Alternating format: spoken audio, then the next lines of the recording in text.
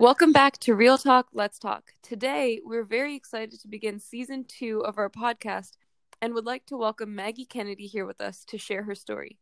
Maggie is a senior majoring in English and religion. Thank you so much for being here with us, Maggie. You did an amazing job at our Real Talk event this past fall, where you pioneered us using the virtual platform. And we are so excited to have you back with us today to share your story with even more people through this podcast. But before we get started, we wanted to ask you a few questions to get to know a little bit more about you. So first question is, what fashion trend do you wish would make a comeback?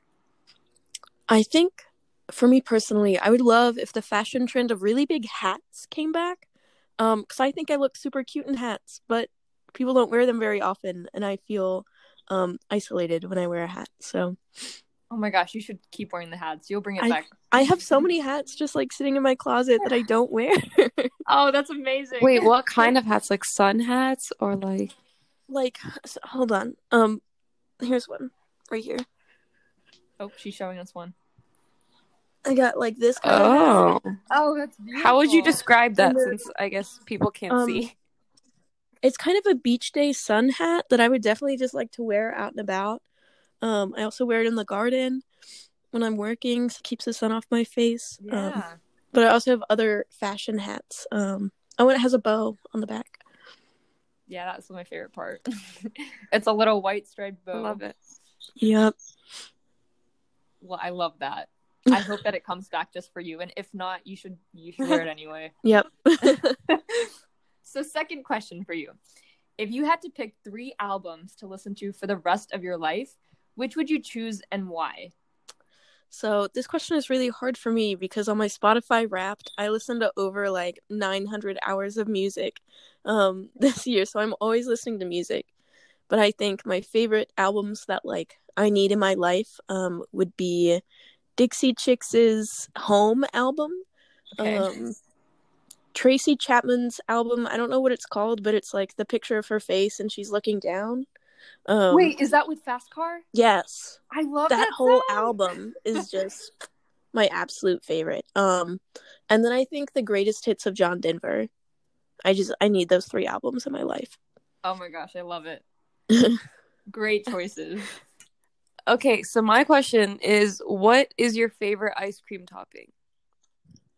My favorite ice cream topping, for some reason, is gummy bears. I don't know why, because gummy bears get really cold and hard, so it's not even very good in the ice cream. But without fail, if there are toppings on ice cream, it's going to be gummy bears. Do you like it? I would have to. Do you like it on like all flavors of ice cream, or is there a specific flavor that you like them in? I think the only time I get like toppings on my ice cream is when it's just vanilla. Side note, I also really like fresh fruit. I discovered that over quarantine. I would cut up fresh fruit and put it in my ice cream. Ooh. So, fun COVID thing. Okay, my second question is, say tomorrow someone knocked on your door and they just dropped off a package and in it was $1 million. How would you spend that $1 million? I think I would pay off my student debt. I would give my parents a retirement fund, and I would give the rest to my siblings to pay off their student debt. Wow, that's really nice. So that wouldn't cover all of it, but a big chunk though. Yeah, that's really sweet. Well, thank you so much, Maggie. So for everyone listening, the title of Maggie's talk today is going to be Being Seen, Coming of Age and Coming Out. Whenever you're ready. All right. We are all made up of stories. Stories of love and compassion, and stories that we are not so proud to share. Each of our stories intersect with the people we overlap with in life, and our stories, our narratives, are full of patterns. My interest and study of narrative in the areas of English and religion have helped me identify the patterns of narrative within my own life. My story is one of community as coming of age, while also coming out. Once in high school and once again in college. The form and pattern of my narrative, coming of age and coming out, is fully centered on community. It is those around me who have seen me truly and fully that have taught me how to be myself. When I do not want to see myself, it is community that helps me see.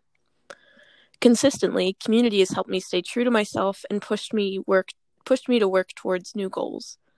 Growing up and in high school, I had a really certain sense of self because of the way that others saw me and the ways in which we interacted. Most of my passions in life are the result of someone seeing something in me and either pushing me outside my comfort zone or encouraging me to push myself outside of my comfort zone. In some sense, because of this thread of encouragement, I always knew I was a little bit gay. For anyone who has known me from the age of 10 onwards knows that I do not go anywhere without a book. For goodness sake, I am an English major. However, this was not always the case. My love of reading can be chalked up to a crush. When she pulled down a thick novel and said, "I love this book," I read it a long time ago, and if you haven't read it, you should. And there, in front of my peers, Marty the librarian, and God, all I whispered was, "Me too," and grabbed the book from her. This push for my community sparked a lifelong love of reading. Moving through my adolescent life, being seen and seeing others, I came to accept my sexuality. I came out to my parents in high school after I'd had a girlfriend for several weeks, and I was terrified of how they would see me. But luckily, everything was fine, normal even, after that. Entering college after a heartbreaking breakup with my girlfriend and practically all of my friends from high school, I had absolutely no desire to be seen by community. Yet somehow I ended up with some really great friends. My group first semester, we would stay up until all hours of the night watching intentionally bad movies, like Sharknado or Paul Blart Mall Cop, so we could laugh and talk through them. Then, with a new friend group second semester freshman year, we would play Dungeons and Dragons in the CSE and spend time outside doing so many wonderful things. Yet the reason this is one of the stories that I am not so proud to share is because I was not seeing myself clearly, nor was I allowing myself to be seen. The reason I had two different groups of friends was because I thought I could make myself be straight, or at least bisexual and like boys. I come from a religious background, and I am called to be a minister by vocation, and I was so afraid of being seen in any context that I let myself be run over by that fear. Not only did I let that fear hurt myself, but I let that fear hurt others. I ended up dating a boy from each group both semesters, hurting them and myself in the process. Even though I did not want to be seen, however, community found a way to see me. One day, after a misty afternoon walk with my boyfriend at the time, I was faced with the knowledge that I was lying to myself and others, that I could not make myself who I thought I should be, no matter how hard I tried. I trudged up the squeaky stairs in MEP and stepped out into the hallway, feeling as gray and lifeless as the day itself. Yet at the top of the stairs, in the slightly damp spring air, standing under the fluorescent lights, was my best friend. I had been avoiding her for weeks since I started dating this boy because I knew that she was the person on this campus who saw through my facade. We had spent hours picking at the carpet in my dorm room, telling stories and building community.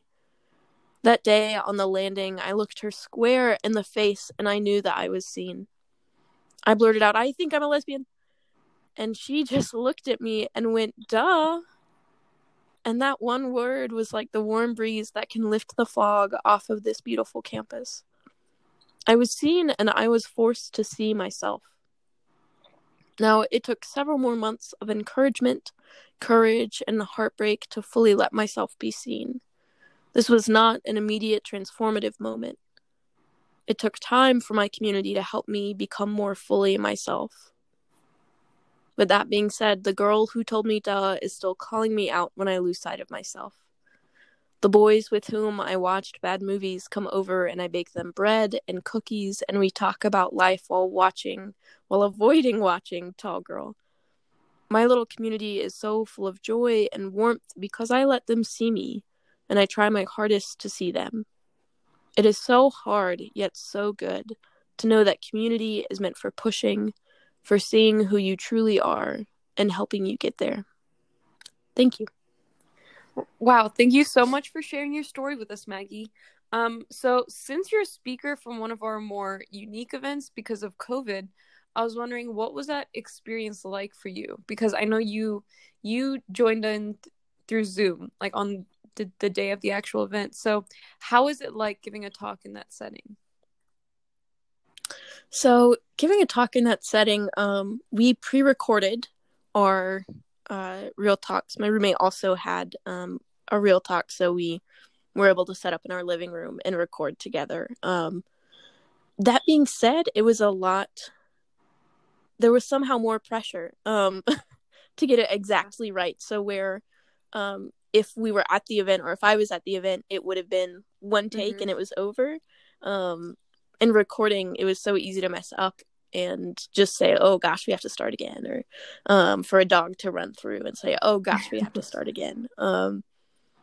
So even though it was nice and safe for job reasons to not be there, it was an interesting and really fun way to stay engaged with the process.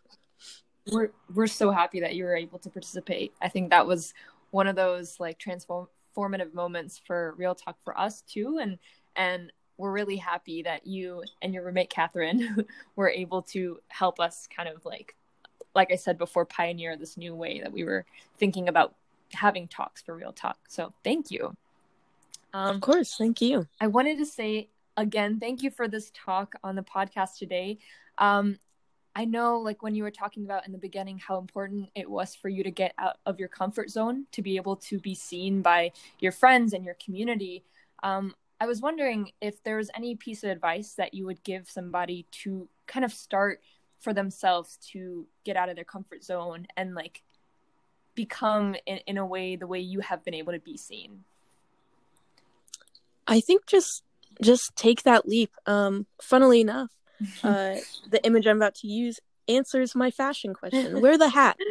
I don't wear the hat because I have social anxiety and I don't like to be perceived as outside of the norm.